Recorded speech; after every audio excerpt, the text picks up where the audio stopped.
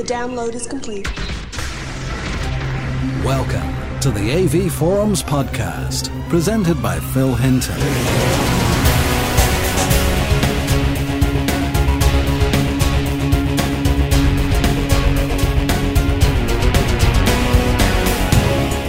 Hello and welcome to October's Home Cinema podcast. Coming up, we're going to talk about the new JVC projectors, the National Audio Show. Russell's going to review some KEF speakers. Steve's going to look at the LG 980T. And we've got a special guest, Greg from THX and Lion AV. And joining me on the podcast, as mentioned, is Russell, Steve and Greg. Good evening, guys. Evening. Evening, Phil. Hey, Phil. Now, we will apologise in advance for the sound quality for Greg. He is a few thousand miles away this evening while we record this. It's nice to hear you again, Greg. Last time we spoke was at the THX calibration course, which we held in June. It went down extremely well. It was a pleasure to hang with you there and be a part with AV Forums to do that class. It was a great group of manufacturers and people who got that together. So look forward to coming again sometime soon, hopefully. It was held at JVC back in June. We're going to do it again, hopefully, next year, like Greg says. Myself and Steve went down to JVC recently. We went to have a look at the new projectors from them, the DLA X30, X70 and X90. This was our first opportunity to have a hands-on. It was on Wednesday the 5th of October. And Steve, we were a little bit cautious in terms of the X70 and X90 because of the marketing that these were going to be 4K projectors. Yeah, that's right, Phil. I mean, obviously, there's been a lot of talk on the forums about the 4K scaling that was included with the X70 and the X90, and clearly that did sound a bit suspicious to us prior to going in to see them in action. And I have to say that one of the things that surprised us, I think, initially was that the fact that this processing isn't just pure software, and I think that made it a bit more interesting. It wasn't just a case of some marketing hype to call processing something that it isn't. There is actually a physical E-Shift device that sits between the light path and the actual lens. So it's actually shifting the pixels diagonally half a pixel distance. And then processing is involved, taking those two images and creating one.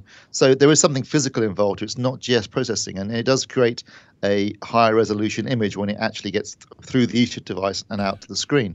Now, obviously, the suggestion there that they're using processing at some point, obviously, means that we were concerned that this would introduce artifacts. But we did test. We tested the X70. They had the X70 there. We tested it. We put a multi-burst pattern through. We looked at a lot of footage we're familiar with, and I have to say that my initial impressions were that it actually looked quite good. I couldn't see any artifacts. There was no artifacts on the multi-burst pattern. It looked very clean, and in fact, if anything, it looked to me as though motion, which is always one of the big bugbears with DILA, the motion on it actually looked very good. I thought it was very DLP-like, in my opinion. I don't know what you thought, Phil, but I would have to say, overall, I was cautiously impressed with the performance of the X70. I've got to say that was the first thing that I did notice with it, because we went from the X30, which doesn't have the E-Shift technology. It's only the 70 and the 90. Now, the X30 looked like a JVC projector image, if you know what I mean, in terms of motion. You did get a little bit of motion blur there, which you expect with DILA. And I think I turned around to you within a few seconds of watching the 70 and said, well, what? The motion's far better. It wasn't blurring as much as you would expect using a DLA device. Yeah, absolutely, Phil. I mean, I think we were looking at a scene from King Kong, one that you use quite often in your reviews, when King Kong's on the ice with Ann Darrow. And there's a few big camera pans in that scene, a lot of movement. And I remember looking at it thinking, that looks really good. That looks much smoother and more detail in the movement than I was seeing on the X30 when we watched the same scene previously. So yeah, definitely that looked impressive.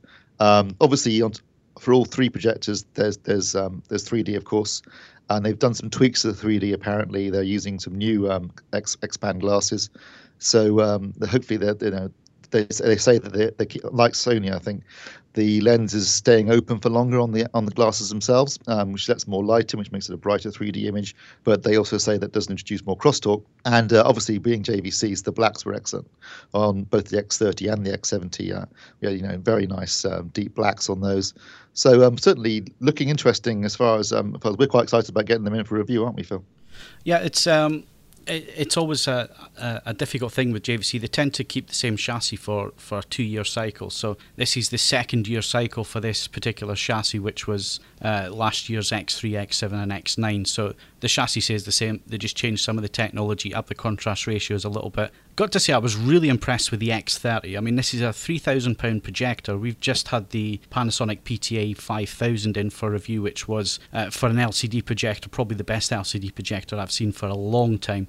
And the 3D was excellent on that. I've got to say, the X30, it's coming in at £200 cheaper. It has a higher native contrast ratio. I think they're quoting 50,000 to 1 this year for the X30, 80,000 for the X70 and 120,000 for the X90. To be fair to JVC, they tend to get very close to hitting those figures in calibrated modes. We've measured them over the years, and they do tend to have very high native contrast. So the X30 is a little bit better, I thought, in terms of dynamic range and in terms of contrast. But it's going to be a tough battle, because I've got to say the Panasonic this year is a very strong contender. We've yet to see Epson's TW6000, and the Sony at that price point as well. It's £3,000 and it looks really good. So the X30 was really interesting in terms of what it has. It has the lens memory zoom this year, which used to be just a Panasonic exclusive feature. So the JVC now has that. It doesn't have any masking on it, so you're able to use that with 3D mode, which for people who well into their scope ratio 3D films will be able to use a scope screen, zoom it up to fit the image in there, which you can't do with the Panasonic, unfortunately. So the X30 is really looking like it could be a really big seller for them this year, but again, the competition's really strong. Well, it's true, Phil, but I mean, let's face it, last year when the X3 came out, there was literally no competition whatsoever at that price point. They had pretty much the market to themselves at $3,500 for the X3, and it was a superb projector. I mean, obviously they knew that going in this year, the end of this year and the beginning of next year, that they've got competition now. They've got the Panasonic, which just come out. You've got the Sony, and Sony's new projector, the 30, is definitely upped its game from the 90 that you reviewed earlier in the year, back when the X3 came out. So they've had to up their game. They've gone pretty aggressive on pricing, from what I can see. That 3,000 price point includes 2 pairs of glasses and the transmitter. As you say, it's got lens memory now, which also works with 3D. It's also got anamorphic stretch from 3D. In fact, it's got it's everything that the X3 had, except for the motorized lens cover, which some people didn't like anyway. It's looking like a pretty strong projector, and we did some. Obviously, this was a pre-production sample that we were playing with, but we did some measurements, and the grayscale was probably the best I've ever seen out of the box. Now, clearly, as I say, that's a pre-production model. We'll wait to see what the actual production models look like. But the color gamut was reasonably close to X709, and overall, it looked like a very tidy little projector, particularly for the money that it's going to be selling for. You've got to ask, and I'll open this up to the other guys as well, that with such a strong projector at £3,000 price point, you then look at the X70, the X90, you've got to ask, well, where is the sell up there? What is it you're getting with the higher up models? I mean, it's been very typical of the JVC line for the last 3 years now.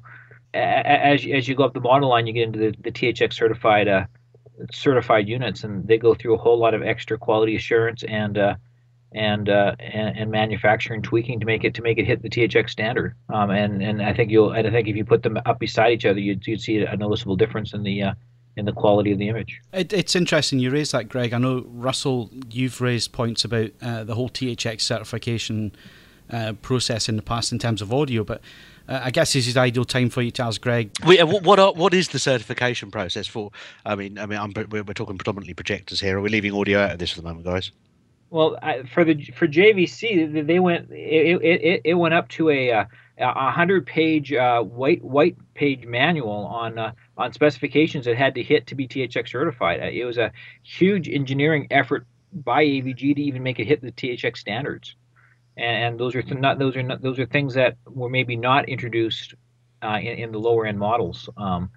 Just from color uniformity, light output uniformity, some processing characteristics that actually hits Rec 709 out of the box.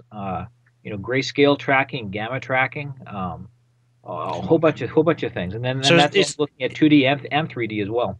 So is this like a generic set of standards for that entire line, or is each individual model test, each individual sample tested? I mean, surely they can't do that. They have to send one of each model for testing, and then it has to hit. In THX World, we do a lab sample that meets standard, and then they have to send us a production sample that actually that we test to ensure that it does meet standard, and that's one from each model. Right. Okay. So production variances can result in a THX certified projector being quite a long way short of that mark. Well, I didn't say that. They have to send us an actual production sample off the assembly line, which again is tested by THX to ensure that it does hit our standard. So whether it's pre-production and we're in the engineering side of things and designing a unit where it hits standard, and then they actually have to show that they've met that standard by sending us a production unit for additional testing to ensure that it hits the same standard off the production line. I guess what Russell's trying to get at there, Greg, I'll jump in there, is manufacturing tolerances. When you're talking about projector, it is going to shift over the life of the bulb. There's going to be other tolerances in there for components and so on. So I take it when a product is being tested, that's all taken into account. It is within reason. The biggest thing with projectors that you don't have, like with a direct view, like a flat panel, is the room environment and the screen can take a huge impact on the quality of the image. And you can't take that into account, in the manufacturing process. We're in the THX lab. It's a very large, very, very black room. So you don't have any interaction from the environment into what's happening on the screen, or the interaction between the screen and the projector. But in a very typical home theater room, you might have cream-colored walls or a little bit of white ceiling or whatever, and that can make a huge difference in the size of the color gamut or the shift of the color gamut. And so things that have to be, again, taken into account during the individual calibration to get it from a good image to a perfect image. I guess what you're saying there, Greg, is that the THX out of the box, the THX mode, it gets people in the ballpark. But to get the projector looking the best it possibly can, then you're talking about getting a professional calibrator in. Right. Well, I mean, if you can take a THX certified projector out of the box and put it on a true neutral screen, like a Studio Tech 130 by Stewart, in a black room, it's going to be darn close to perfect. But as soon as you throw in a gray screen or a black diamond screen or something with a characteristic to the screen, or you throw in room variants, light colored walls, then it can be quite far off. But that's all part of the customization and the custom market and calibration, is to take those things into account. Moving back to our look at the JVCs and obviously that question there about what is the step up on the X70 and the X90. Steve, again this year the X90 is going to use the top 2% on the production line parts, so better lens, the best possible alignment for the chips and so on. That's all going to be in the top range model, which I believe is coming in at £10,000. The X70 is coming in at $6,995. Both of them are THX certified for 2D and 3D. They have ISFC3 controls. There is interfaces there as well for using custom software. The X90 as well has automatic calibration this year, which is something that JVC have done in-house. Yeah, that's right, Phil. That was a bit of a surprise to us. We didn't realise that until we went to see them. Now, clearly, as you say, that's in-house. It's not using, say, CalMAL or something like that. I don't know what how the software's been developed. I don't know what meters they're going to be using with it. So it'll be interesting to see, if it works, because frankly, up till now, I don't think any of the auto calibration software that we've in TVs and projectors we've tried has actually worked yet. So it'll be interesting to see if it works, and B, how accurate it actually is, and how it's implemented. I think going back to the previous point about the X7 or X70 and X90, I've never been totally convinced by the well, the concept of having the X9 or X90 against the X7 and X70, where they use 2% of the parts and it's got higher higher quality production. The same problem would apply, as you mentioned, Phil, between the X3 and the X7, because the two projectors, although the X7 has THX certified and had a better contrast ratio, and basically if you threw in a Radiance or some kind of good processor with the X3 in order to calibrate the grayscale and and particularly the color gamut, you could have a pretty good setup for less than the X7. Now this year, of course, there's a difference. This year the X7 has got eShift, and also it's got some other things like being able to adjust the convergence across the I think a whole number of it's 11 by 11 different grids, allowing you to get absolutely perfect convergence as well on when you set up the projector. So there are definitely some genuine differences now between the X30 and the X70, which makes the price differential I think more attractive to consumers. Yeah, I'm not sure though about the X70 to the X90 personally. Certainly, from my opinion, I had the X7 and the X9 in my room, perfect conditions, blacked out room. There is a difference between the two, and it was quite an obvious difference in terms of sharpness of the lens. There was also the contrast boost. Stick that in a room like Greg says, where there's white walls or white ceiling, or it's not 100%. Then no, there's not that great the difference between the X7 and the X9, because you're taking out the performance by shoving it in conditions that it's not suited for. So is there a $3,000 difference? I'm not 100% sure, but there's certainly a difference there when I tested both of them in the room, and I've still got the X9 there, and it still puts out an absolutely fantastic picture. Is it a $10,000 picture? Well, I guess that comes down to the end user and what they're looking for. I mean, I guess it's a lot like when you get into the world of audio, you're going for the 1% or the 2% more. That's the kind of terms you're talking about between the X7 and the X9, and probably again for the X70 and the X90. I did like the convergence thing, and this is something that Greg might be familiar with. Greg, did you used to calibrate old CRT projectors? Absolutely. Well, the new convergence tool works exactly the same as I only ever owned a Barco, but it was the same using the zones within the screen. Yeah. So you could go to a particular zone and make sure the convergence was absolutely bang on for that zone, and it did work. We had a quick play about with it, and seems to be a nice little feature to make sure that all three chips are absolutely bang on. There's no colour fringing or anything going on. So that was a nice little feature as well. So that was our wrap up and round up and first hands on look at the new JVCs. We're expecting the review samples through middle of next month, so that's the middle of November. Might be a little bit too early for the next podcast for us to talk about them, but they're certainly coming through next month, so we're looking forward to that. And of course, if you want to go along and have a look at the X70 and the X30, you can do this weekend at the Manchester Sound and Vision show taking place in Manchester. All the details are on AV Forums. If you need those details, look them up, and it should be quite a good show. You're heading up this weekend, Steve? I will be, Phil. Yes, I'm going to go up on Saturday, have a look around, meet up with some of the manufacturers, and hopefully bump into a few members as well. But yeah, quite looking forward to it. I went to the Bristol show back in February, and there aren't very many shows in the UK, so it's good to make the most of them when they do actually come around. Okay, so that's the Manchester show if you want to see the JVCs, and like I say, we should have them through for review starting middle of next month. So we're going to move over to Russell, talking about another show that you went along to.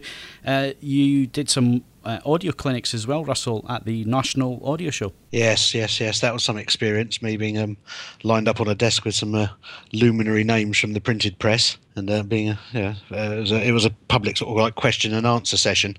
I did my best to keep my head down and keep out of the way, and at least one of the members on the panel had enough to say for everybody, so that made it easy.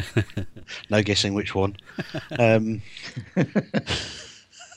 But that was it was quite interesting, because it was some of the questions being thrown forward. Actually, although it was a very resolutely stereo show, I think because it falls quite so close to Manchester, and let's face it, to staff a show, send people away, put them up in hotels isn't a cheap thing.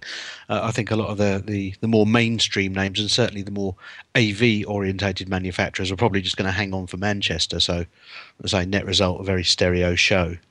So, Russell, you said it's very much a stereo show. Now, Bristol used to have that reputation. It's now sort of 50-50 between the whole AV and two-channel thing. Is there still Exotica out there, even though the economy is not the most healthy at the moment? I think Exotica is as healthy as it's ever been. There's the people who've really got the money are still spending the money regardless, and I think it's probably the middle market. Your sort of your £1,000 floor standers and things like that have suffered, and again the cheaper end's probably faring reasonably well. But the sort of person who can afford to spend 180 grand on a stereo setup is probably still able to spend 180 grand on a stereo setup, and the economy won't have done much to dent that, to be perfectly frank. I don't know if that's true on the other side of the Atlantic as well. From some of what I read, it seems to be true. But that said, one of the main exhibitors there is normally the Absolute Sound. Sorry, not the Absolute. That's the magazine. The Absolute Sound is Absolute Sounds, who normally bring in some very high-end sort of American and European kit. They were absent this year. Cabas from France normally turn up with their absolutely monster spherical speakers called La Sphere, which they must have lost a lot of sleep dreaming up, which is a fantastic listen. All of them were absent. There's no Name, no Arcam. Yeah, in fact, if you had wandered around that show, you could have been forgiven for thinking you were at a European show for the French and the Germans, basically, with a few Swiss thrown in for good measure. Didn't make it any less interesting once you got your head around that, if you're into your stereo, but it was a little bit disappointing. I like to see a bit more of a blend. Especially disappointing considering it's a far, far better venue than virtually all of the other hotels, because it is more of a sprawling country manor that's been converted.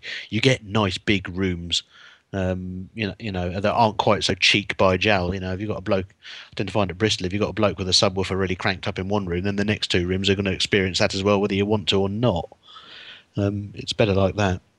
In terms of product, quickly going through the rooms and so on, I know it's not ideal circumstances for having a good listen, but was there anything that really sort of turned your head this year? If there was one room that really did catch my ears, if not the eyes, it was a room from a small Swiss crowd called Ensemble. It was a simple straight pair of two-way floor standing loudspeakers, their own amplifier, their own preamplifier, their own CD player. It looked completely unremarkable in virtually a sort of a slightly glossy battleship grey. It sounded absolutely astonishing. I've never sat between, and there's no treatment in this room, by the way. So it's one of the larger rooms at the hotel, but there was no treatment in it at all. It sort of took the hot seat because there was basically very few other people around on that particular time, and I've never heard a stereo image so convincingly portrayed in terms of depth, height, and width. You could tell the bloke playing the piano was sat at the right of the stage, sitting at approximately 45 degrees to the front of the stage. It was absolutely one of the most mind-blowing things I've ever heard. Not the loudest system, certainly not the deepest, but in terms of just bringing the live performance into the room and letting you feel what the musicians were doing, it was absolutely mind-blowing. Do you think there's still room for shows like this, Russell? I mean, we've discussed it in the past on podcasts, and maybe the other guys can come in as well. I mean, it seems to be that people just don't have the time to sit down between a pair of speakers these days and enjoy a piece of music. I think, most people have their iPod on in the background. I mean, I'm talking for myself here. I've usually got iTunes playing on a set of Genelec PC speakers if I want to listen to a bit of music. I mean, I don't go into the cinema room anymore to listen to music. I go in there to watch films. So do you think there's still a big market for two-channel, or do you think things are changing? I think multi-channel has made audio accessible to a lot more people, and that, I suppose, proportionately the two-channel side of it will have faded in interest for some. But it's a bit like any hobby. If music is what you're really into, then there's still going to be a market for it. I mean, you look at the number of high-end manufacturers of purely two-channel audio and how well some of them are doing. I think there will be. It's like with any hobby. There'll always be room for the high end. I like my telescopes. I don't do the sort of like how can I put it, the home cinema on the box of poking a telescope out my bedroom window and just peering at the stars that way. I'll go and get 1,300 quid's worth of ruddy great scope, go and set it up in the garden, leave it to cool down for an hour, calibrate it, tweak it, polar align it, and then an hour and a half later start looking at the stars. If you want to do something properly, then there's still only one way to do it really properly. You geek. You're an absolute geek. Such a geek. Hey, since I've outed myself as a telescope fiend, I'm actually stunned by some of the people that fessed up as well. Albeit they all suffix that. But for Christ's sake, don't tell anybody. Sticking with 2-channel and its popularity, Greg, what's things like on your side of the pond in terms of 2-channel? Is multi-channel taking over, or is there still a market for that side of things? Definitely, multi-channel is taken over. But I mean, like Russell said, on the higher end people, they'll still have a 2-channel room. They'll have it in their parlor, or their sitting room, set up the speakers, or have one chair in the middle. But but for the typical middle income person that's looking for an everyday room, they're going to a 5.1 system or even a 7.1 system. When your system's got to share the house with your family, you're going to get the main room to do whatever it is that the family's going to enjoy most together, aren't you? And that will tend to be films and telly and exactly 5.1. Yeah. So Russell, in terms of how the show went, I mean, there was a lot of people missing this year, but was it still worth the visit? Yeah, I think so. The last day on the Monday was a little bit disappointing in terms of attendance. I could see it surviving a bit better if they space it out further from one of the big, either Northern or London or the West Country shows. I think it was a bit too close to Manchester for its own good, to be perfectly honest. I think if they get that right, then yes, it's certainly worth a visit, if only to show you how different things can be. Cool. So the National Audio Show, do you think it'll be around next year? Is it growing in strength, or do you think there's a possibility that we might have seen the last of it? Everything's a possibility these days. Yes, it is a possibility. If it is there, go and see it, because it is worth it for say, the different outlook. Excellent. So we're going to move things on. We'll be back in a few seconds. For up-to-the-minute AV discussion and hardware reviews, visit avforums.com.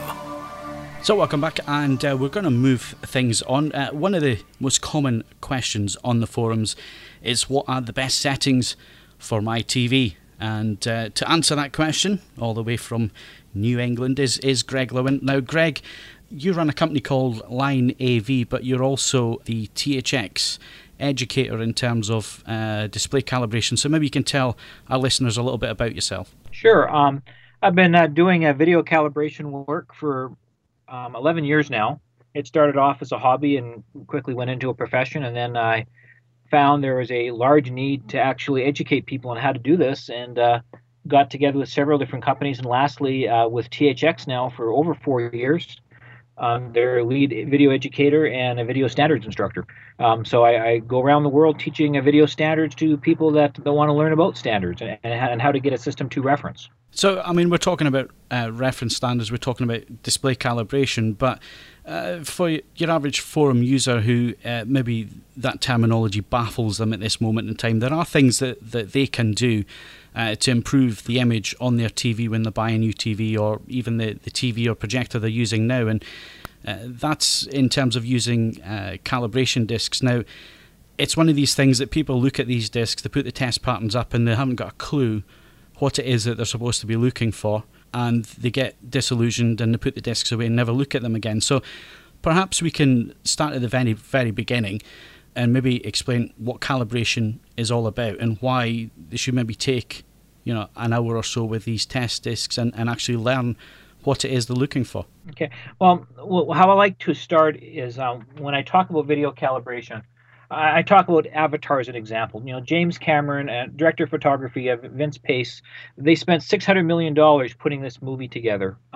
Every aspect of that movie, from a color standpoint, from a black level standpoint, was very carefully articulated and devised. And the whole purpose of calibration then is looking at that content that so much effort was taken to create, to recreate that the same way in your home. And that's what calibration is. It's showing the director's intent in your home. So basically, it's getting your display, whether it's a projector or a flat panel, to the same standard as the director's. So when the director says, that's Coca-Cola red and that's what I want in my movie, that you'll actually see that same shade of red, or you'll see that same shade of shadow detail. Now, Greg, one of the biggest things that people get in their head is that an image should look lifelike. It should look like real life. But I think what people forget is that films are made to tell stories that aren't real life, and things don't always look the way you expect them to look, such as Spielberg's War of the Worlds, where he completely oversaturates the whole image, blows the highlights and crushes the blacks and so on. But on a perfectly calibrated display, you would still be seeing that as the director intended. Absolutely, and that's a good point to say. A lot of the advertisers say it should be high definition should be like looking out a window, and that's really not correct. High definition movie reproduction should be like looking through the director's eyes, or specifically looking through the director of photography's eyes, and seeing that artistic intent the way they want you to see it through their eyes. And of course, that's what calibration is all about. In the class that I teach, we talk about viewing the Mona Lisa, and if you are going to the Louvre and look at the Mona Lisa, and there was someone at a kiosk at the front, and they had 5 different colors of sunglasses that you could choose and put on to look at the Mona Lisa. A yellow tinted pair, or a pink tinted pair, or a blue tinted pair. Which pair of glasses would you pick? And of course, the answer would be, well, I don't want to use any pair of sunglasses. I want to look at the Mona Lisa in the coloring that it's supposed to be. And that's the same thing with calibration. You want to look at the artist's content in the coloring that they wanted. Now, when we're talking about standards, there are differences in standards, Greg, and I think sometimes people get mixed up with this because video standards, they vary from 35mm and digital cinema standards. In the film world, in the digital cinema world, you have far wider gamuts, but you have the bandwidth in terms of playback devices in theatres to show that the way it should be seen. In terms of video material, we're strictly in the 8-bit realm when it comes to colour, aren't we? 8-bit realm, 256 points. It's that is true as well. But when content is created in the post-production world, when the movie's being created, it's actually looked at in 3 different formats simultaneously, and they're doing 3 different corrections simultaneously. One is DCI for digital cinema, the other is for film, for theatrical content, and the other is Blu-ray, and we call that Rec 709 content. And all 3 of those are being graded and tweaked simultaneously for 3 different types of playback. So no matter what content you see, you're seeing it as the director intended. And I guess getting to your point is that yes, there are going to be differences between the way that it looks theatrically versus the way it looks, or theatrically on film versus theatrically digitally, and then in the home on Blu-ray, because they are 3 different formats and they have 3 different types of limitations, and 8-bit or 10-bit being one of them. Now, the reason I raise that is because we're using the term director's intent, and I think it's important to get across that even though there are different standards, the film that you get on Blu-ray, in post-production, it has gone through and it has remained at all the standards, and the weak point is always the last point, which is the consumer display or projector. Absolutely. I mean, that is, the 8-bit link, I mean, it is the weakest part, but they are actually looking at the content in 8-bit to verify that it does look correct. So, they're doing the same effort on the 8-bit Blu-ray content as they are in 10-bit theatrical content, and yes, it does look different, and differences are usually subtle. Now, let's get back to Joe Bloggs. He's looked at this demo disc. He doesn't know what he's doing. He's looked at the test patterns, and it's just confusing him. So, where should our users start? Where's a good point for our users to start at? Well, you have to start off selecting the correct mode on the TV set. Every display out there has a mode, whether it's a sports mode, a vivid mode, a movie cinema mode, pro mode, and I'd like to say that more and more TV sets are actually having a THX mode. A THX is going to be the closest image you can get out of the box to perfection. So I would suggest purchasing a THX certified display, and if you do not have that, then your next best option would be choosing the professional mode or the cinema mode as a starting point for your viewing. Can I just ask the THX mode? Is it trying to get as close to Rec 709 or grayscale to within a certain tolerance? Is it actually a published set of standards, or is it something you have to take as read when you buy a TV with that badge on the front? It's not a published set of standards, but it is an internal set of standards that's shared with the manufacturer.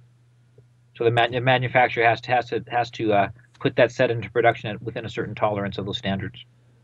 Right, I see. Okay, because I actually have a THX TV and I do use it on the THX settings.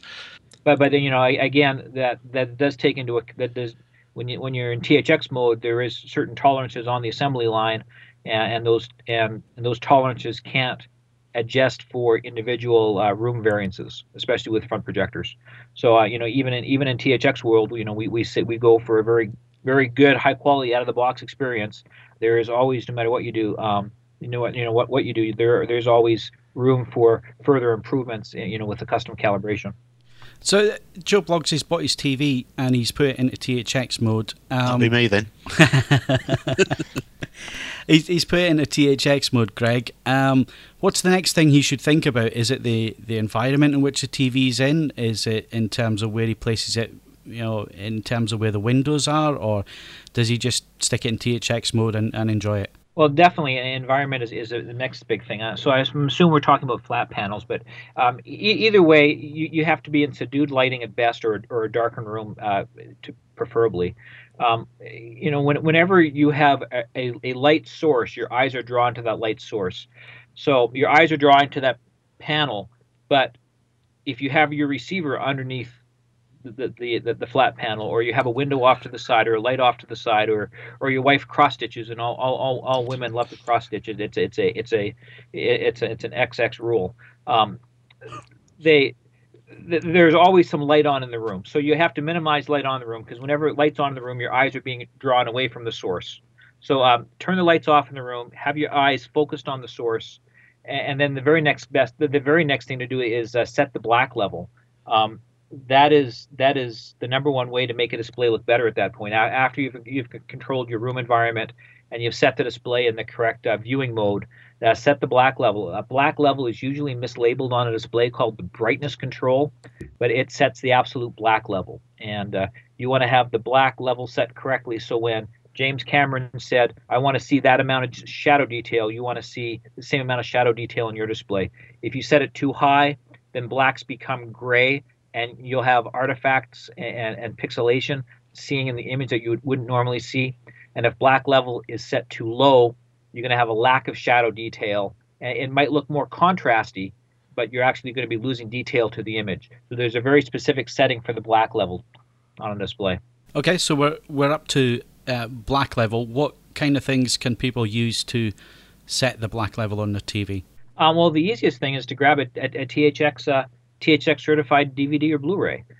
They all have the optimized modes on them, Optimodes on them, and you can go in and set the black level. You can set the white level, and color and tint on those settings. But short of that, Video Basics, the Joe Kane disc, DVE HD Basics is a great disc. Disney Wow is another good disc. The Digital Video Essentials DVE, that sells for less than $25 on Amazon. I'm sure you can buy it on Amazon UK. Disney Wow is a little bit more money, but it's got some great demo discs, and it goes over the front panel controls of brightness, contrast, color, and tint, and how to get those things nailed. In terms of test patterns, which ones are they going to use to set the black level? Well, for black level, you want to use what's called a Pluge pattern. And a Pluge pattern, generically it stands for a picture line of generating equipment, but it gives you a series of patterns on the screen that shows you where black is, a shade of gray just above black, and a shade of gray just below black.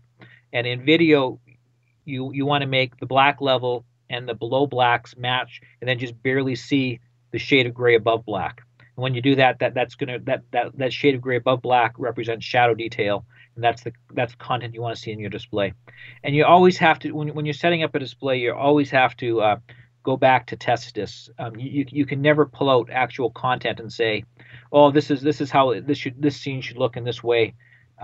Your eye just does not have the ability to differentiate on moving content. You always got to go back to reference test images when you're setting up a display. Greg, one of the other common questions that we get on the forums, I mean, we're forever answering the question, but maybe we can get it from yourself, being experienced at this and a standards trainer. A lot of people put a Pluge pattern up and they can't see blacker than black detail on their display. So what's going wrong there? Well, if they can't see it, there's one of two things happening. The panel is set up to where it's supposed to be, or the image is being cut off. The signal is the digital signal is being at 0 to 256, but black is actually defined at 16 bits. However, some DVD players, if they're on black level expanded or black level limited mode, it might not pass that 0 to 16 bits, so you would not see blacker than black. And maybe that's a little bit too technical, but I think that gets to the point. So that material that you're supposed to see, the below black, may not be passed or might have been cut off from the receiver, as an example, or the Blu-ray player might be starting the signal at 16 bits versus 0. In computer world, we go from 0 to 256. In television world, we go from 16 to 235, and sometimes it's mislabeled, or it's either mislabeled or it's misdecoded.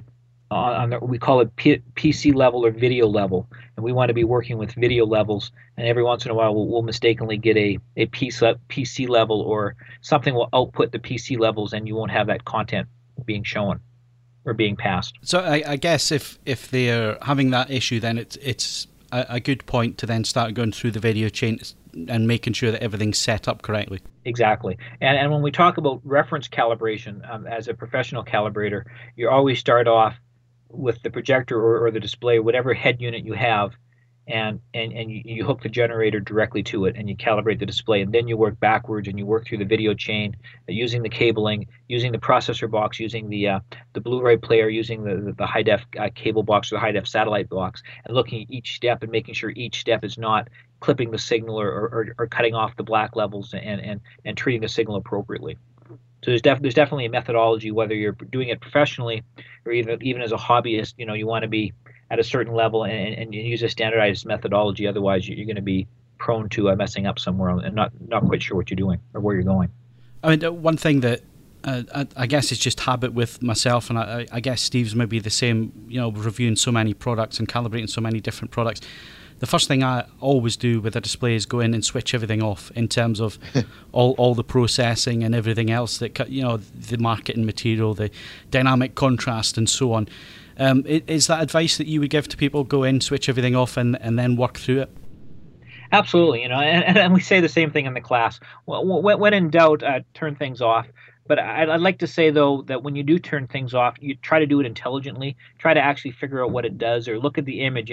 What's it doing with it on? What's it doing with it off? I would like to think that if you're in the cinema mode, a pro mode, and then definitely the THX mode, all those optional things are already turned off, especially in the THX mode. So you're not doing any extra processing. You're already in what we call 1-to-1 pixel mode, which is not the same as full mode usually. A 1-to-1 pixel mode is going to have the most resolution with the least amount of processing. So there are a whole bunch of different settings on some displays, that can adversely affect the quality of the image if things are turned on, like a flesh tone enhancement turned on, or the black enhancement control, like you said, dynamic contrast, dynamic iris, all things that can realistically bastardize an image. Now, it's interesting you mentioned 1-by-1 pixel mode there. I guess this is the most common thing that people get wrong, and even professionals get it wrong from time to time, is to make sure that even though the set is perhaps in 16:9 mode in terms of aspect ratio, that doesn't mean it's not doing overscan. That is correct. Usually in full mode, or 99% of displays in full mode, they are pulling in usually a 2% overscan area, which means 1 pixel from the source is not matching 1 pixel on the display. Everything's being processed to zoom in that 2%, and that 2% is meant to cut off artifacts on the edge of the image, which is usually closed captioning information or TV guide information on the edges of the image. That you're not meant to see, or the broadcaster might have his image off-centered by 1 or 2 or 3 pixels. So if the image is being overscanned a little bit, it'll eliminate those artifacts and make the image look better. But it's only better on a quick viewing. It's really less crisp because you're not in the 1-to-1 pixel mode. So you have to ensure you're in 1-to-1 pixel mode, which is not the same as the full mode. Or if it is a full mode, it's usually an offset of the full mode. So you start off in full mode, then you switch to 1-to-1 pixel mode from that point. So I guess that's got to be, one of the major pieces of advice to people is that if they're watching HD and they want to get the full HD image without the TV adding in this overscan, then they should either be putting it into 1x1 mode, or I guess different manufacturers call it different things like Just Scan or Pixel Match, or there's all different names for it, but they really should be going in, and if they can't find a mode like that, then looking for something like Overscan on and off. Right. Overscan on and off, or some panels call it the Just mode, 1-to-1 pixel mode. So there's every manufacturer calls it a little bit different. I think if you read in the user manual, there is on most manufacturers now there is a paragraph about when to use one versus the other, and which mode you should actually be in for 1-to-1 pixel mapping. So we've sorted out the aspect ratio, we've sorted out the black level. What's the next thing that someone should be concerned about with a flat panel or projector? Well, the white level, or the contrast. You can make displays look very, very bright. However, usually the brighter you make a display, the more whites are going to be clipped. So the example of when I'm in Canada, I talk about ice hockey. I don't know how much you're into curling where you're at, but in Canada, curling's another thing with ice, or downhill skiing, or a movie with clouds. Anything with a lot of whites in it. If the contrast is too high, you'll lose the detail in whites. In skating and hockey, you won't see the cuts in the ice from the blades of the skates because the whites are being pushed too hard. So you have to adjust the contrast to make sure that you're seeing the details on whites. And again, that's another pattern. It's just the opposite of a black level plooge pattern. It's a white level plooge pattern, and it has a series of patterns just around white. And you turn the contrast down to make sure you can see all those patterns. And again, any THX disc has the optimodes in there where you can jump disc optimizer. You can jump in there and just select that pattern, just turn the contrast to make sure you can see all the different boxes. So, this is advice that we've given time and time again, Greg. Obviously, we brought you along because we're going to do this in stages. We're going to talk about basics on this podcast. In future podcasts, we're going to up the ante a little bit and start talking about grayscale and colour gamuts and so on. But what are the advantages for people to just get hold of a test disc and set the front panel controls? What kind of difference are they going to see there? Sometimes dramatically huge differences. I always, when I talk about calibration and when clients talk to me on the phone saying, well, when I come to your home, are you going to notice a difference? And I don't know where you're starting at. So I can't honestly say, a lot of people, they're watching in sports mode, or when you turn the TV set on, it's in sports mode or vivid mode. It's kicking out a whole bunch of light output. It's got the wrong gamma curve. The colors are being very bold. And it's all about selling TV sets in the showroom. It's not about making a pleasant display to look at and making accurate colors that aren't going to hurt your eyes for more than a 15-minute viewing session. So it's turning down the display and getting a reasonable light output, and then getting the colors accurate. And so for a lot of people, though, just setting it to that movie mode or the THX mode and setting the black level and the white level, that's going to get you 90% of the way there. It's going to be a much more pleasing experience. It's going to be in THX, we like to say, as a director intended and free from distraction and fatigue. So distraction would be like the artifacts, the edge enhancement stuff, the non 1-to-1 pixel mapping stuff. Then fatigue is, looking at a light bulb that's 500 watts of light output for 3 hours is going to give you one heck of a headache. So turning down that light output so you can actually watch Lord of the Rings, or you can watch Avatar from start to finish, and have an enjoyment and not have not have fatigue or not be tired at the end of it because your eyes are squinting and your irises are so strained at the end of a 3-hour movie session.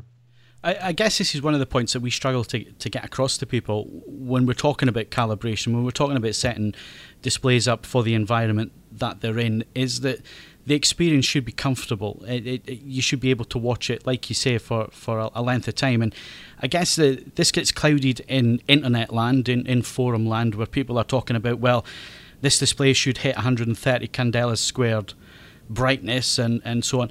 They're getting wrapped up in these figures. One of the things that's most common is black level measurements. They're talking about a 0.1 difference in terms of candela squared or foot Lamberts. You're not going to see that. That's not worth worrying about, is it? Not at all. And I kind of chuckle because the people that are talking about this 0.1 foot Lambert measurement, they're using a tool that can't even measure that low, or can't measure that low accurately. And irregardless, the actual standard for post-production work is a 10% ambient room light environment. So if the peak light output on the display is say 100 candelas, you should have a 10 candela light behind the display as a backlight.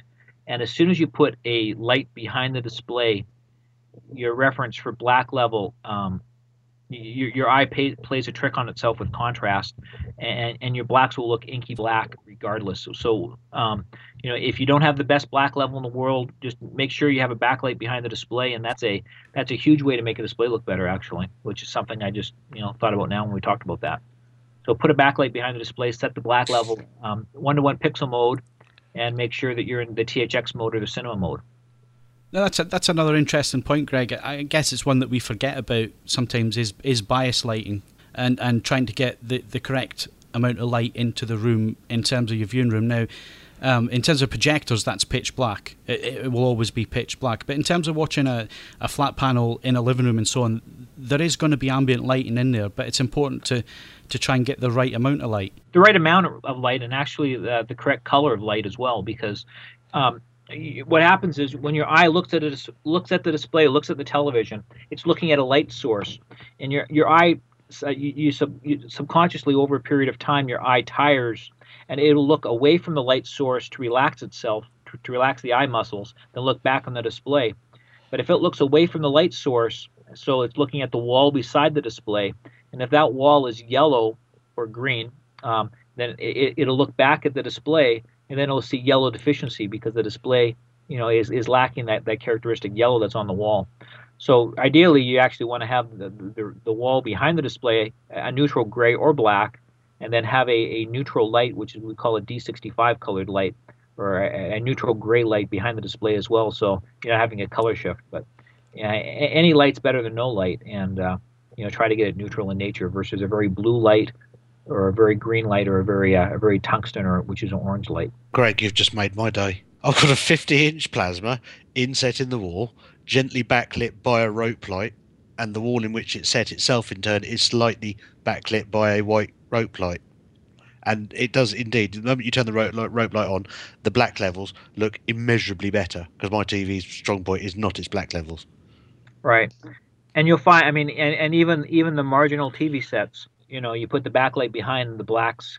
Because what happens is, because if you have a black on the display, and you look beside the display, if it's in a dark room, that's real black, right? So you have the light output of the display versus real black. And as soon as you make that real black a little bit lighter than black, then that's your reference point then. So if your reference points better matches the displays, your eye will trick itself to think it's perfect.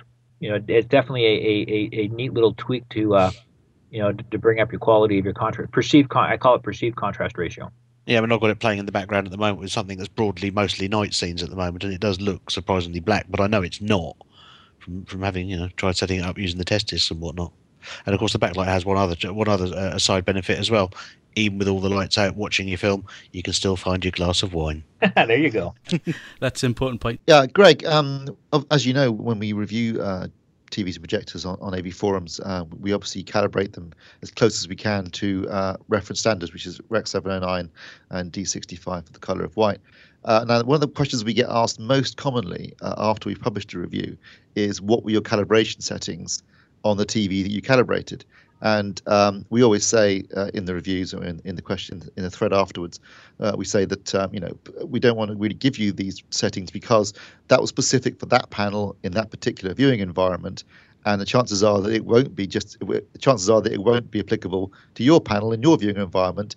The chances are that it'll either make no difference or make the image worse. Perhaps you'd like to just comment from your experience on that particular issue. I think you're going to. On a flat panel versus a projector, especially, I think the flat panel, if you take the brightness, contrast, color, tint, and the preset mode, you're going to be somewhat close, assuming that the DVD player is set up correctly. But as soon as you put the DVD player and the receiver into it, that can change things. But as far as grayscale and the color management controls, you're going to be all over the place. And I think your chances of making a display worse versus making it better on using someone else's settings is what you're going to be doing. It's a total crapshoot. I don't think you're going to be getting any improvement at all by using someone else's settings on the advanced settings or the gamma settings and color management settings and grayscale settings. You're totally wasting your time. I mean, Greg, my argument always is that they come back with, well, I know why you're not giving us the settings, but it's a starting point. And my, comeback on that is always, well, grab a test disc, put it in cinema mode, THX mode, set your brightness and contrast, and you're almost there anyway. I think the starting point really should be the THX mode or the cinema mode in the preset controls. And I think that if you go into the advanced menu and you're not using instrumentation and you're not using test discs, I think you're just wasting your time. Just taking settings from somebody else and applying them to your display, I don't think is really going to be of any benefit. So that's where I'm at on that, and that's a professional opinion. And I'll have other people say that I'm just trying to protect my profession or try to create work for myself or my colleagues, but I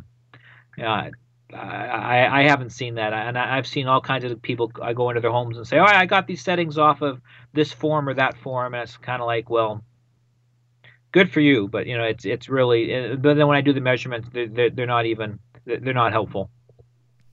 Yeah. I mean, that's always been our standpoint. I know it frustrates our members, our listeners sometimes because we won't give them the settings, but there you go. That's the reasons why we don't, and it could do more damage than it does good by sharing settings. So moving things on, Greg, just to wrap up on this one, just for this episode, we'll have you back on future podcasts to go in more detail with grayscale and so on. But recently there was a conversation in the Projectors forum. I'm not going to draw any attention to who made the comment. People can read the thread for themselves. But somebody said that display calibration is subjective, and yes, you can calibrate your TV, but at the end of the day, it's what you think looks good.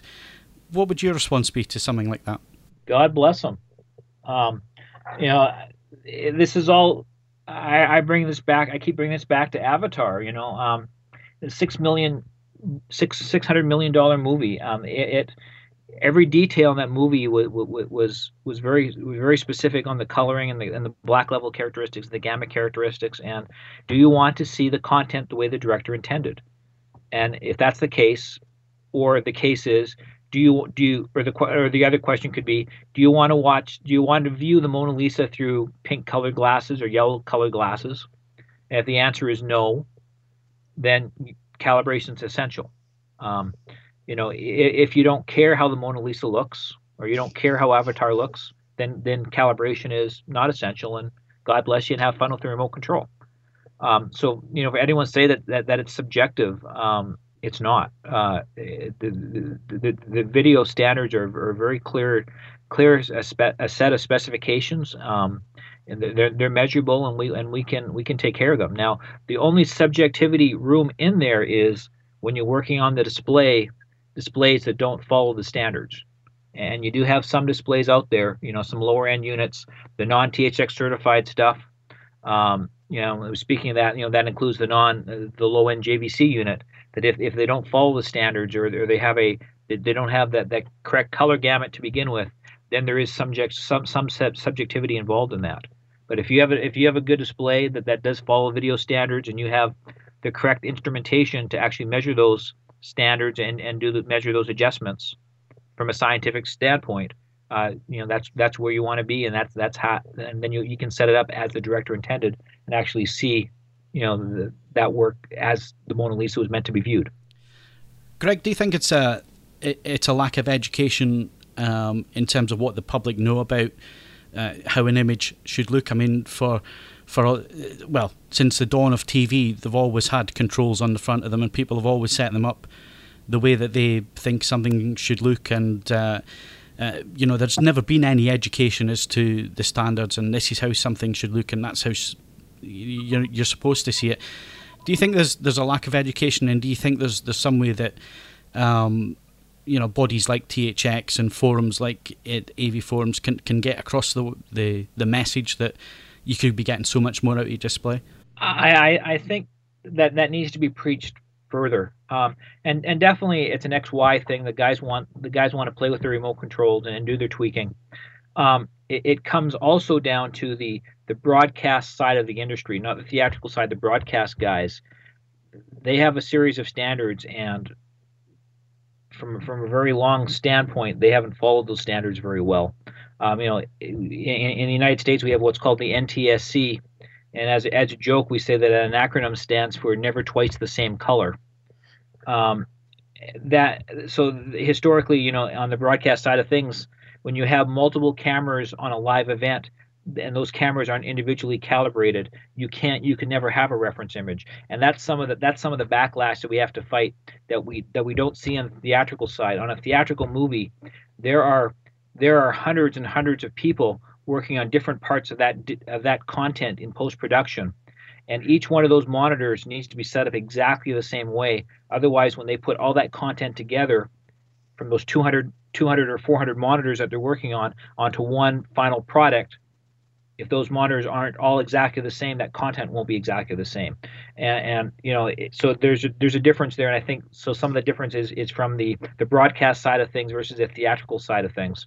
And the theatrical side of things, it's 100% consistent that you need to have monitors calibrated to look at a reference image, and then have a reference image and enjoy it for what it is. At the end of the day, the artistic intent, the way it's supposed to be seen, versus something subjective, which is the two-channel audio guys tweaking with knobs. And just finally, I mean, we're moving into the digital age now. I'm not sure how far along you are in the United States switching from analog to digital broadcast, but next month sees the last transmitter in the UK switch over to digital in terms of TV. In terms of movie playback, we've got Blu-ray now. We're in a high definition world. The standards exist. So does that make our job easier, getting the message across that things can look so much better if you take the time to calibrate? I think so. The problem we have, though, is as people go from standard definition or analog to high def, even if it's crappy high def, even if it's in the wrong resolution, even if it's not one-to-one pixel mapped, it looks so much better than the old stuff they were looking at. They're going to say, "Oh my gosh, this is wonderful." But the problem is, they've seen wonderful, but they haven't seen Nirvana at that point. So they're coming up one step to going to something digital, but there's digital, but then there's something that's even beyond that and much better than that. If you talk about megs per second of data transfer, a typical analog broadcast is 0.5 megs per second of data, and we're talking like an MPEG-2 compression. DVDs are 7 or 8 megs per second. You can have some high def at 7 or 8 megs per second, but in Blu-ray and MPEG-2, you're up to 30 megs per second. But so as you jump up, standard def or analog broadcast versus DVD looks great. But DVD to Blu-ray looks that much better again. But it's like, where are these people starting at, and what's their perspective, and how far along this journey have they come?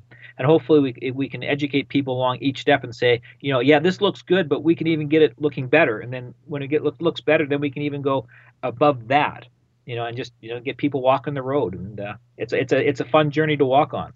I guess the biggest hurdle that we have to come across is that this is a business when we're talking about TVs and projectors and so on. And manufacturers, certainly in my experience and Steve's experience, speaking to engineers, they have no concept in a lot of cases when it comes to display calibration, because they're trying to sell a product and they're trying to come up with things like Sharp's yellow pixel, the fourth primary as they call it.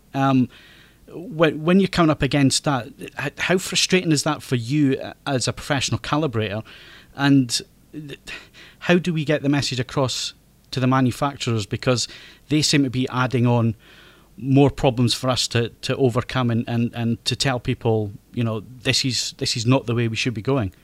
Well, it's always a struggle, the difference between engineering and marketing.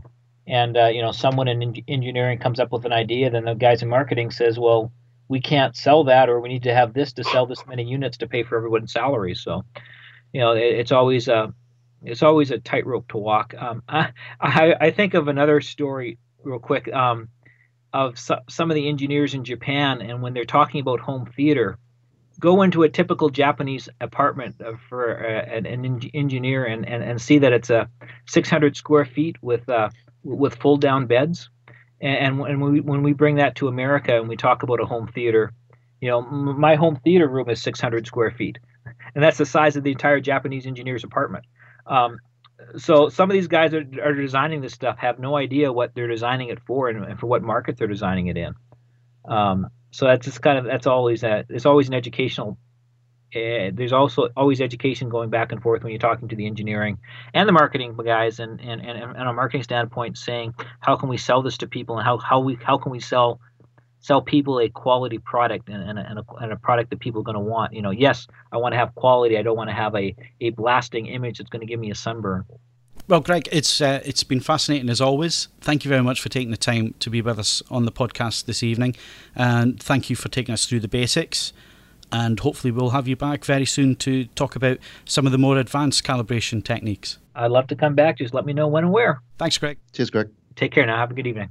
Yeah, cheers, Greg. Thanks. So to wrap up this month's Home Cinema podcast, we're quickly going to go through a couple of products we've had in for review recently. We're going to kick off with Russell and a look at the new KEF series of speakers. Now, we've been waiting on these for a little while, Russell, but you finally got them into your review room. And what did you think? Indeed. Yeah, I mean, I first heard these back at Bristol, and we mentioned Bristol back earlier in the show, and where they used a surprisingly skinny speaker to fill a surprisingly large room very, very effectively. And it's one of those things you think, I'd like to get those back in my room, see if they actually do, were they using some monster amplification or whatever to make them sound great. So it was good to get them here. To describe them, the easiest way really is just to go and have a look at one. It's the speaker cabinet in total, front to back, including the grills. It is only 30 millimeters thick, and yet what it has inside it is not some fancy planar driver technology. It is just a moving coil driver, but it's incredibly skinny. It's a fantastic piece of industrial design. Clearly every aspect of that speaker has been linked together. They haven't just dreamt up a driver and then but bolted it into a cabinet. It's all been developed as a pretty seamless whole. Probably best to look at the review and see the exploded diagrams of the drivers to see how they pack it all in.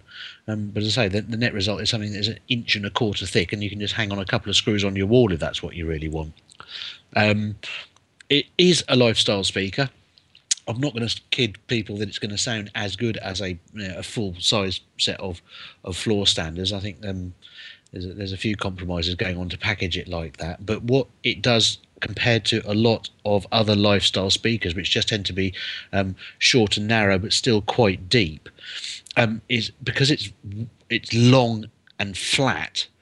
You've got a serious amount of driver area in it. You've still got two 4-inch drivers in there, which gives it almost the radiating area of a 6-inch driver from a full-size loudspeaker. So they do go extraordinarily loud for what looks like not a lot of loudspeaker. You can sit and play them comfortably at high levels without them really starting to break up or sound nasty.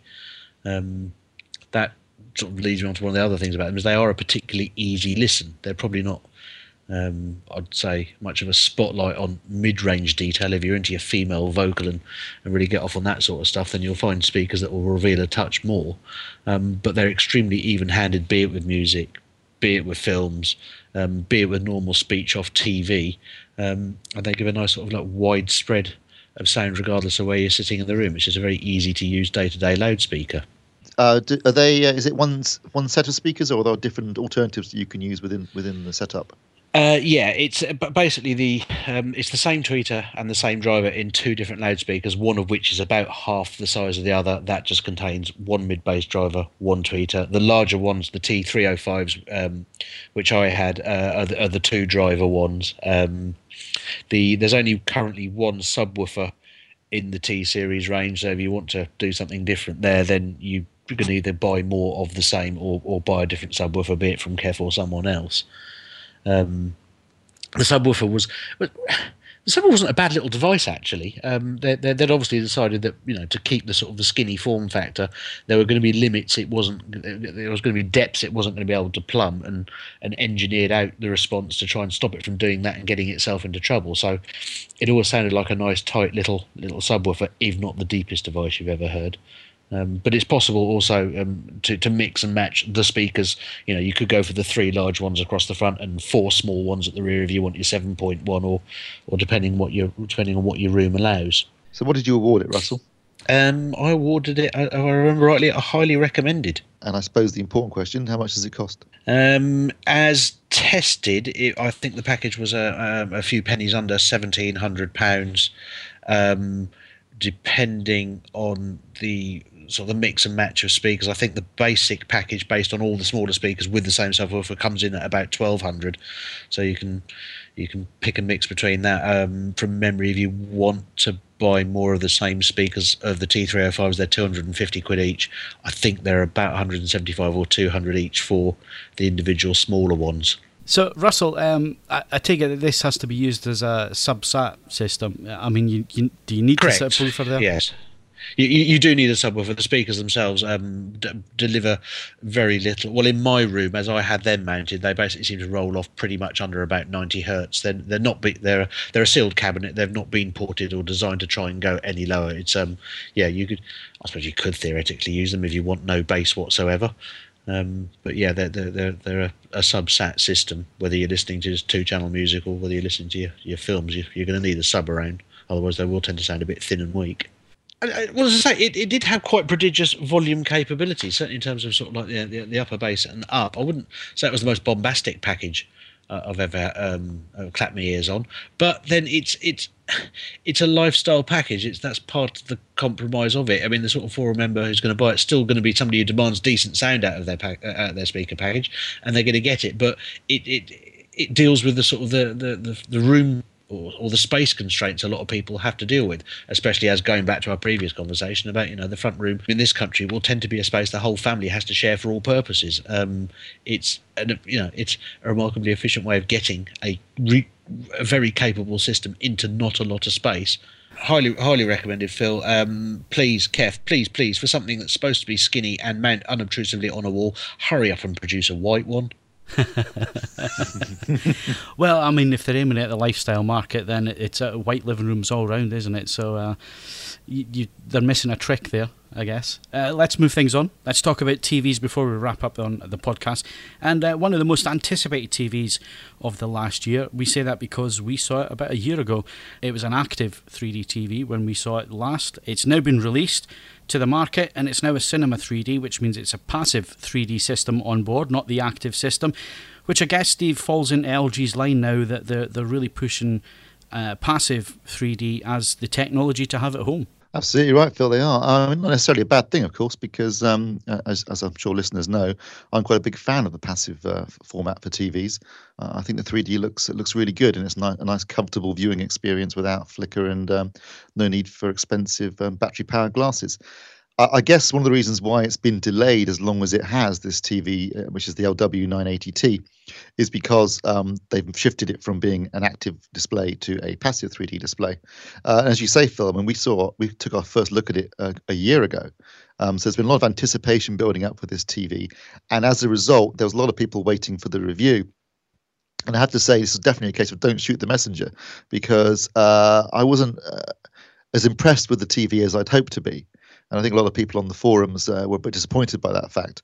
But all I can do is report what I see. And whilst the addition of the nanotechnology, which is basically a filter that goes between the full LED backlight array and the panel, it does work, because certainly without the localized dimming on, you had a nice smooth image where you could not see the lighting array on things like camera pans, which was unfortunately not the case with the 8900 and 9900, which came out last year. They also had the full array. And because the array is so close to the panel, sometimes you could see the actual array itself, in terms of there'll be banding on the image. And that was the array. So the idea behind the nano filter was to eliminate this banding by putting this filter between the array and the panel. And as I say, my initial impressions of it were very good, because I had localized dimming turned off, and there was no banding with camera pans. I thought, okay, excellent. The nano filter works, and that's great. But the black levels, native black levels were, I know we've been discussing this earlier with Greg, but the native black levels were noticeably poor. even in a room with some ambient light. They did not look very good, unfortunately. I would say some of the worst native black levels I've seen on any LCD display this year.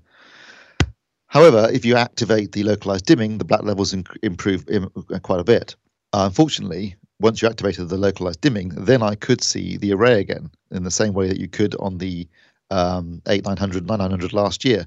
I'm not quite sure why that is, but it was definitely visible on camera pans, particularly with a uniform background color, like a football field, for example, which is obviously the most common place you're going to see massive loads of camera pans on a uniform background color. Now, also, whilst the blacks were improved, of course, with any localized dimming, I mean, you were going to get haloing because, unless you're lighting each individual pixel, I don't see any way around it. And of course, if you're doing that, well, that's called plasma, and why don't you just go and buy a plasma instead?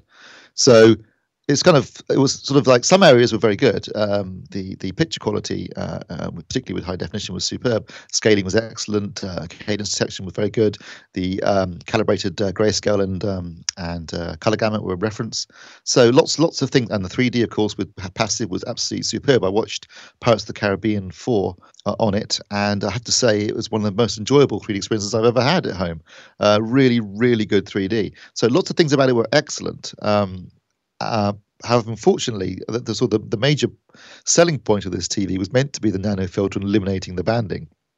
And as I say, with localized dimming engaged, that was not necessarily the case. It's not a cheap TV.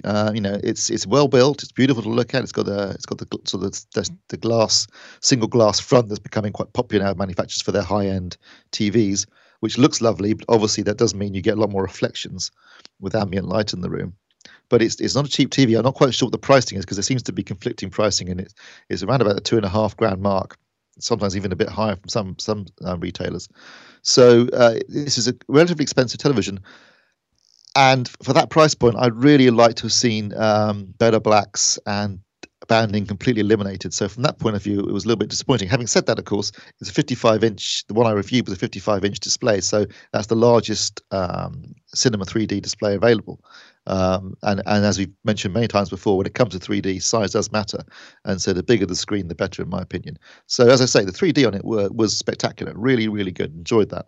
The 2D image was excellent. The only problem was I thought the native backs were a bit were a bit ropey, and if you engage localized dimming, then obviously you had haloing, and also I could still see some banding then from the backlight array. So as I say, unfortunately, my pointing this out has caused a lot of consternation amongst members of the forum, who were obviously very excited about this TV and looking forward to it for nearly a year. Obviously, at the end of the day, that's my experience with that panel. Now, there could be differences in production, etc. So clearly, as we always say, if you're thinking of buying the LW 980, and particularly if you're thinking of spending £2,500, go out there and demo it when you can. Go and take a look at it yourself. Try it with localized dimming on and off. Have a look at some football, preferably, and make your own mind up. But my experience was very much a bit of a mixed bag. Some very good things about it, and some things that I found a little bit disappointing.